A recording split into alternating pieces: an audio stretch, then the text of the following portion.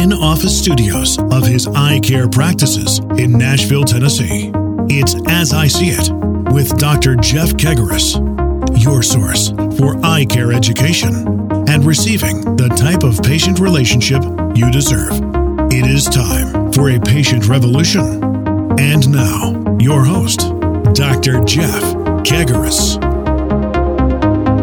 You're listening to another episode of As I See It. I'm here with Dr. Jeff Kegaris. Dr. Jeff, how are you doing today? Doing great, Cole. How about you doing? I am doing How really about you doing? What kind of it's like Ohio State language there, right? It was the Ohio State language, so it's not a big deal. How are you doing, Cole? You know, when the weather starts changing and the leaves start changing, Dr. Jeff, I feel like I'm just in a better mood. That's all there is to it. I am a cooler weather person. Huh. I've heard this weird thing before. I'll throw this at you before we dive into the real stuff here. Yeah. It depends on the time of year that you're born. So my wife was born in July. Mm-hmm. She loves the hot weather.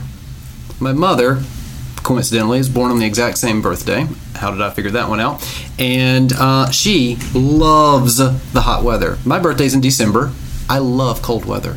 I've never heard that before, but that is kind of interesting. You know, Susan and I was born in September, and Susan and I are taking a little fall trip, actually tomorrow, going up to Vermont, New Hampshire, and we enjoy that a lot. But, you know, and so I like having some brisk, cool weather and then coming back down to Tennessee and being warm. But Susan, you know, most of the time she says, if it's not the beach, it's not really vacation, you know. Right. But she is not a cold weather fan. Now, she's a lot more petite than I am, and so that When's may her birthday? be part of What month? It's in April. Okay. You know, so she's kind of more of a warmer transition season person, springtime and all that. So you may be onto something. We'll dive into this a little bit more. Yeah, okay. Today we're going to talk about Lesson 9 from Doctors Jeff and Susan Kegaris' book, One Patient at a Time. Lesson 9 is titled, Help Me Up So I Don't Go Down. You know when you read those headlines and you're like, I've got to click. I've got to read what in the world they're talking. This would be one of those headlines. Today, I understand this is talking about training and knowledge are good if they are being implemented and demonstrated consistently. I know from working here that training and culture are a very, very big deal. Talk to our listeners for a second about why Help Me Up So I Don't Go Down makes sense. Yeah, this is bigger than just eye health. You know, in the early part of my career, of course, we want to maximize the services we offer and the quality of care we offer with regard to eye health. Eyeglasses, eye contacts, eye health, red eye, surgical, glaucoma, macular degeneration, and we measure as doctors, as eye doctors, the quality of our care based upon, did we make the right diagnosis? The reality is I got smarter as I went and realized that it's all about kind of what we talk about later in the book, kind of our hierarchy of service, that it's not just the clinical care, it's the care experience, which includes clinical care, that really matters.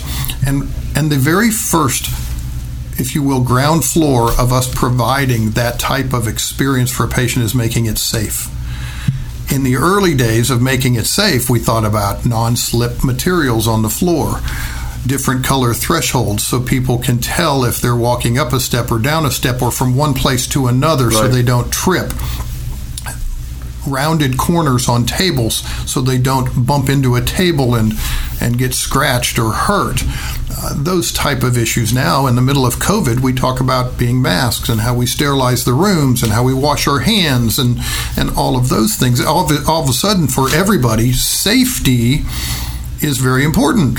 Right. Where maybe it was assumed before in other offices. But for us, safety has a deeper connotation. COVID could go away, and safety is still the first and foremost thing that we have to have in the office. Right. And so this gets to this issue of many of our patients and how we help to make sure that we keep them safe.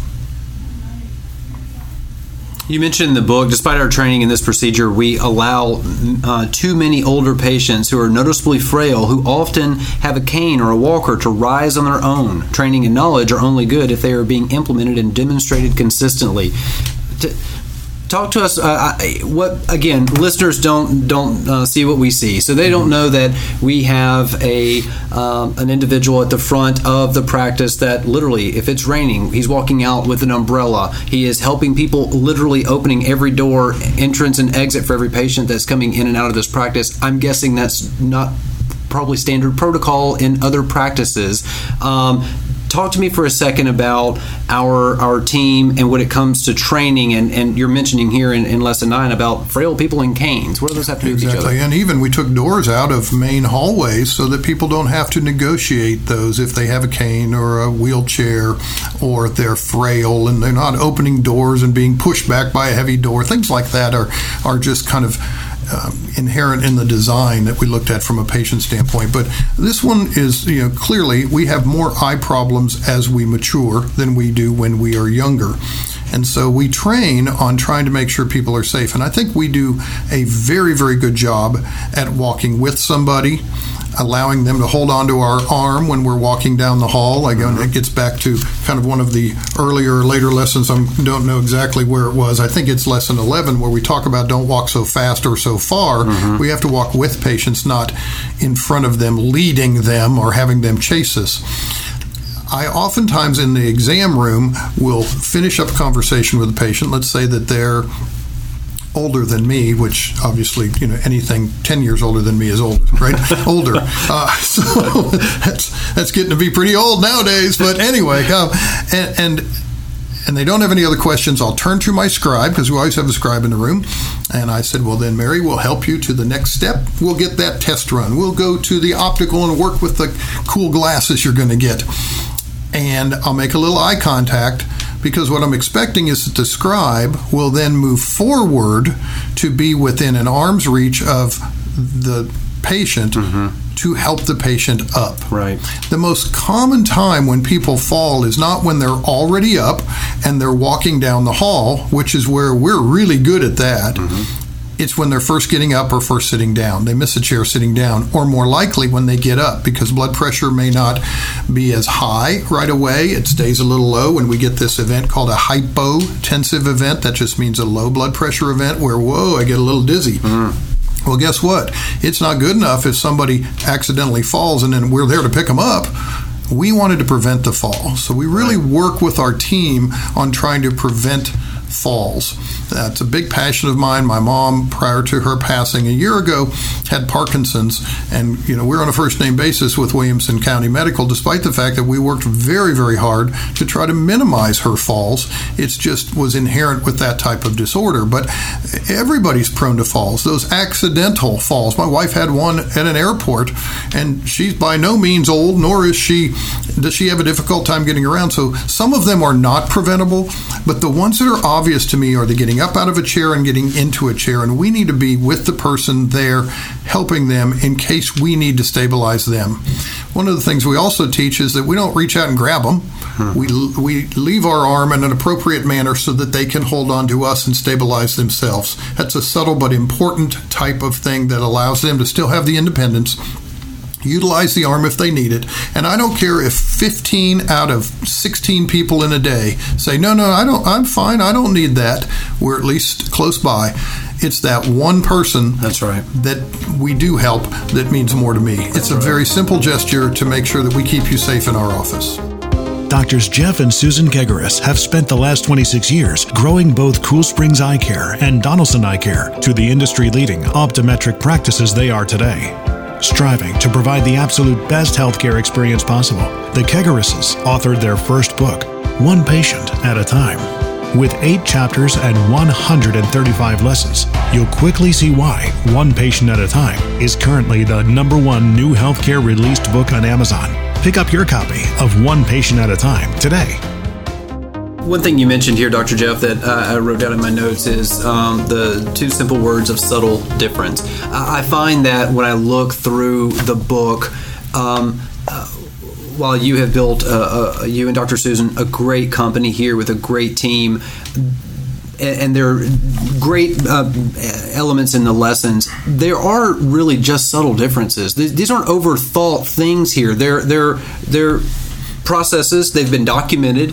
We actually implement them, but this is not brain science, as they would say, right? Subtle difference is exactly right. That kind of leads us right into lesson number 10, Dr. Jeff. You title, Have Someone in Charge of Care. And I had to think about this for a second. As soon as I read the title, I was like, I guess that would be my wife. But you're saying it just the opposite. You're talking about, we've got a lot of people here in the practice. A lot of people have name tags. In some cases, you're dealing with a few people in your experience here, but when the patient has a question, they met all these people. Who are they calling? Talk to listeners about that for a second. I think you summarized the lesson very well. We can go on to number 12 now. No, actually you did, and that's the reason. First of all, and a corollary to this is that I do believe that people need to have their names on. People like that personal identification. I like to be able to say, hi, Cole, or Cole took care of me today, or I met Cole. I think it's especially true if you're a business owner or manager that wants to acknowledge when people are doing things really well. When you have a patient that takes the time to say, well, that guy in the green sweater, he was so nice. I don't know who wore a green sweater that day. Right. And that narrows it down from the women to the men, but it's really nice when somebody says, hey, I talked to Justin today, and he was so nice. I talked to Caleb today. I talked to Ariel today. Do you know what Kristen did for me when we walked XYZ? Then I can fully acknowledge the great personal services somebody provides. So I think name tags are very important. I hate going to the airport and seeing, like H. Johnson, because I don't want to say, well, hi, H. Johnson. I want to say, hi, Hannah. Right. She knows my name. I ought to be able to use hers, but I don't think American Airlines looks at their customers the same way we look at our patients. So you'll see all of our staff with individual name tags. Mm-hmm. But just as you mentioned, there are a lot of people you meet. You say, wow, I really liked Chinbin, and because he did the preliminary testing. I really liked Michelle in the exam room scribing for Dr. Shields. I loved working with Dolly and Noah in the optical, and checking out with Beth was tremendous. Mm-hmm. But that's a lot of names, right? Okay, and so we always tell people, you're going to meet a lot of people today, most of whom you've seen before or will see again, but maybe some are new to you. As we grow, there are more and more new people, and even established patients go, wow, you've really grown. I don't recognize everybody as I used to. Mm-hmm. All right, so being able to help your patients by saying, hey, if you have a question on anything that happened today, here's my card. I'm in charge of your care, gives a personal connection to the patient. That's what we did when we were smaller, all right? When we had fewer patients, if you will, to manage, maybe 1 or 2 doctors with a certain patient base. Mm-hmm. But now we have 8 doctors. Mm-hmm. Lots more patients. Right. And that means that each of those people that might give a card are going to get a lot of phone calls. And so we have streamlined that in our office to say we've created what we call an ambassador or tech on call position, which is the person that fields all of those questions. You may call the front desk. We're not using an answering machine, that's for sure, and we're not going to make you go through a phone tree. You're going to talk to a human being each and every time. But they're going to probably transfer you, if you have a question about your visit, to our tech on call. And they are specifically trained and in not only the clinical aspects, but the coordinated aspects and the care aspects to be able to say, let's look. You were a little unclear on one of these instructions, or you wanted to get an extra pair of glasses that were for the computer. Let me make sure that we can write that. Whatever that might be, at least you have a person to go to. And so now, instead of handing out multiple cards, we may provide you with a card for the doctor and a card for the tech on call, so that we realize that we're still managing care even when you're not in the office. You're still our patient, and you may need us, and we want to make it easy for you to get a hold of us and know who to call. So again, you're listening to As I See It. We are covering lesson number 10, have someone in charge of your care. Very important. Dr. Jeff, I want to make sure that we give a couple of bullet points for each of these. One on lesson 9, making safety priority number 1, always. Implementing subtle differences. On the business side, I'm going to say it has a positive ROI. On the clinical side, I would say it helps to create that great healthcare experience. And again, when I say ROI and I say great healthcare experience, because I, in this position, have the wonderful job of reading the reviews, and you can hear a business owner say whatever they want on a podcast. You can sit in a meeting and hear talking heads say things. When the person that paid the bill, when the person that went through the experience comes back time and time again and or brand new to the facility, takes the time out to write a paragraph about that experience, that's when all the pieces start really fitting together. And that's awesome. I do want, because I do think we have time here, I want to segue right into lesson 11, and you have titled this, you and Dr. Susan, you titled it, Wait, Don't Walk So Far and So Fast. Now, let's put a little preface in here. We do not have a clinic where we only service old people, right? Because we're talking about that, but let's not lie to each other. There are certain aspects of treatment that, like glaucoma, cataracts, things that come into your eye care experience when you get older in life that aren't there at 25 years old. And so a lot of these are extremely important. But talk to the listeners for a second about lesson 11 and why you and Dr. Susan thought it was so important to put it in the book. Yeah, I think similar to what we talked about in the last podcast, where we talked about the greeting the patient in the reception room rather than the call from the door. I think another unfortunate and non-courteous demonstration of healthcare that we're all used to is leaving the doctor examination room and either being told, you just check out down the hall there, take a right. And then you're left to your own to kind of negotiate a hall with a whole bunch of signs, and hope that you end up in the checkout station and not the women's bathroom, or something like that, or the X-ray room at the wrong time. And so that's one. Or somebody does walk you out, but their definition of walking you out is to be halfway down the hall in front of you, and you're trying to catch up. And so really this is especially for our mature adults, but also for, I just think from a courteous standpoint, this could be with a 5-year-old kid and their mom also, or it could be with the 22-year-old or a 48-year-old. I don't think age is our rule here. We may not go quite as quickly when we're walking with an older person, but our rule and what we train the staff is to walk with the person.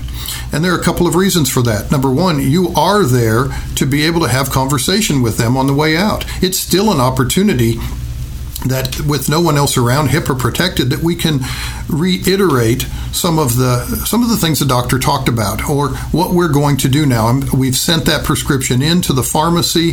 We're now taking you to the optical so you can get the computer glasses and the sunglasses that Dr. Jeff talked about, and you're going to be working with, let's see, looks like Noah and it looks like Amy are on the floor today. They're great. They're going to help you with this. I mean, that type of conversation makes the transition easier. We don't want you to end up at the next place and they go, so why are you here again? And you have to re-explain everything. So we think that transition and talking to the patient as they're walking kind of reiterates important things, helps them to say, okay, I know what the next step is, what you're going to do, even if you're just going to check out. You know, we're going to talk with Caleb. He's going to take care of the charges today, but also he's going to make the appointment for the next visit for you. So walking with the patient's important, and that's just a courteous thing to do no matter what age patient we have. Dr. Jeff, we're getting to that time of the year where the months are ending, the fiscal year is ending, and patients, or future patients, as I like to say, are considering if their FSA or their HSA dollars are going to term at the end of the year, if they're going to roll over. And I'm going to say a majority of people are just Googling it to figure out the difference of FSA versus HSA. My point is, if you are here in the local market, please make your annual eye exam. Consider Cool Springs Eye Care or Donaldson Eye Care. You can find us online through Facebook, Instagram, all the obvious channels. Check it out. If you're listening to this podcast not in the Middle Tennessee area, do exactly what you do when you're making any other appointment. Do your due diligence. Do your research. Read the reviews. It's extremely, extremely important. I'm very proud of the fact that we have over 900 5-star reviews between both locations. And I think a new patient moving to the Tennessee market or the Middle Tennessee market, to the person that's brought their kids and now their grandkids here, feel a comfort in knowing that, hey, I started with this guy 20 years ago, and now look where we are today. It looks like it's the same continuity of service and a great eye care experience. And me being 43, I mean, that's it helps. It helps because we measure in dog years. It's a weird thing. Dr. Jeff, thank you very much. Thank you again for listening. We appreciate your attention. Please make sure to hit the subscribe button. That really helps us reach more people in podcast world. So thank you very much. And as always, leave your comments. Dr. Jeff reads them each and every week. Thanks, Dr. Jeff. I appreciate it.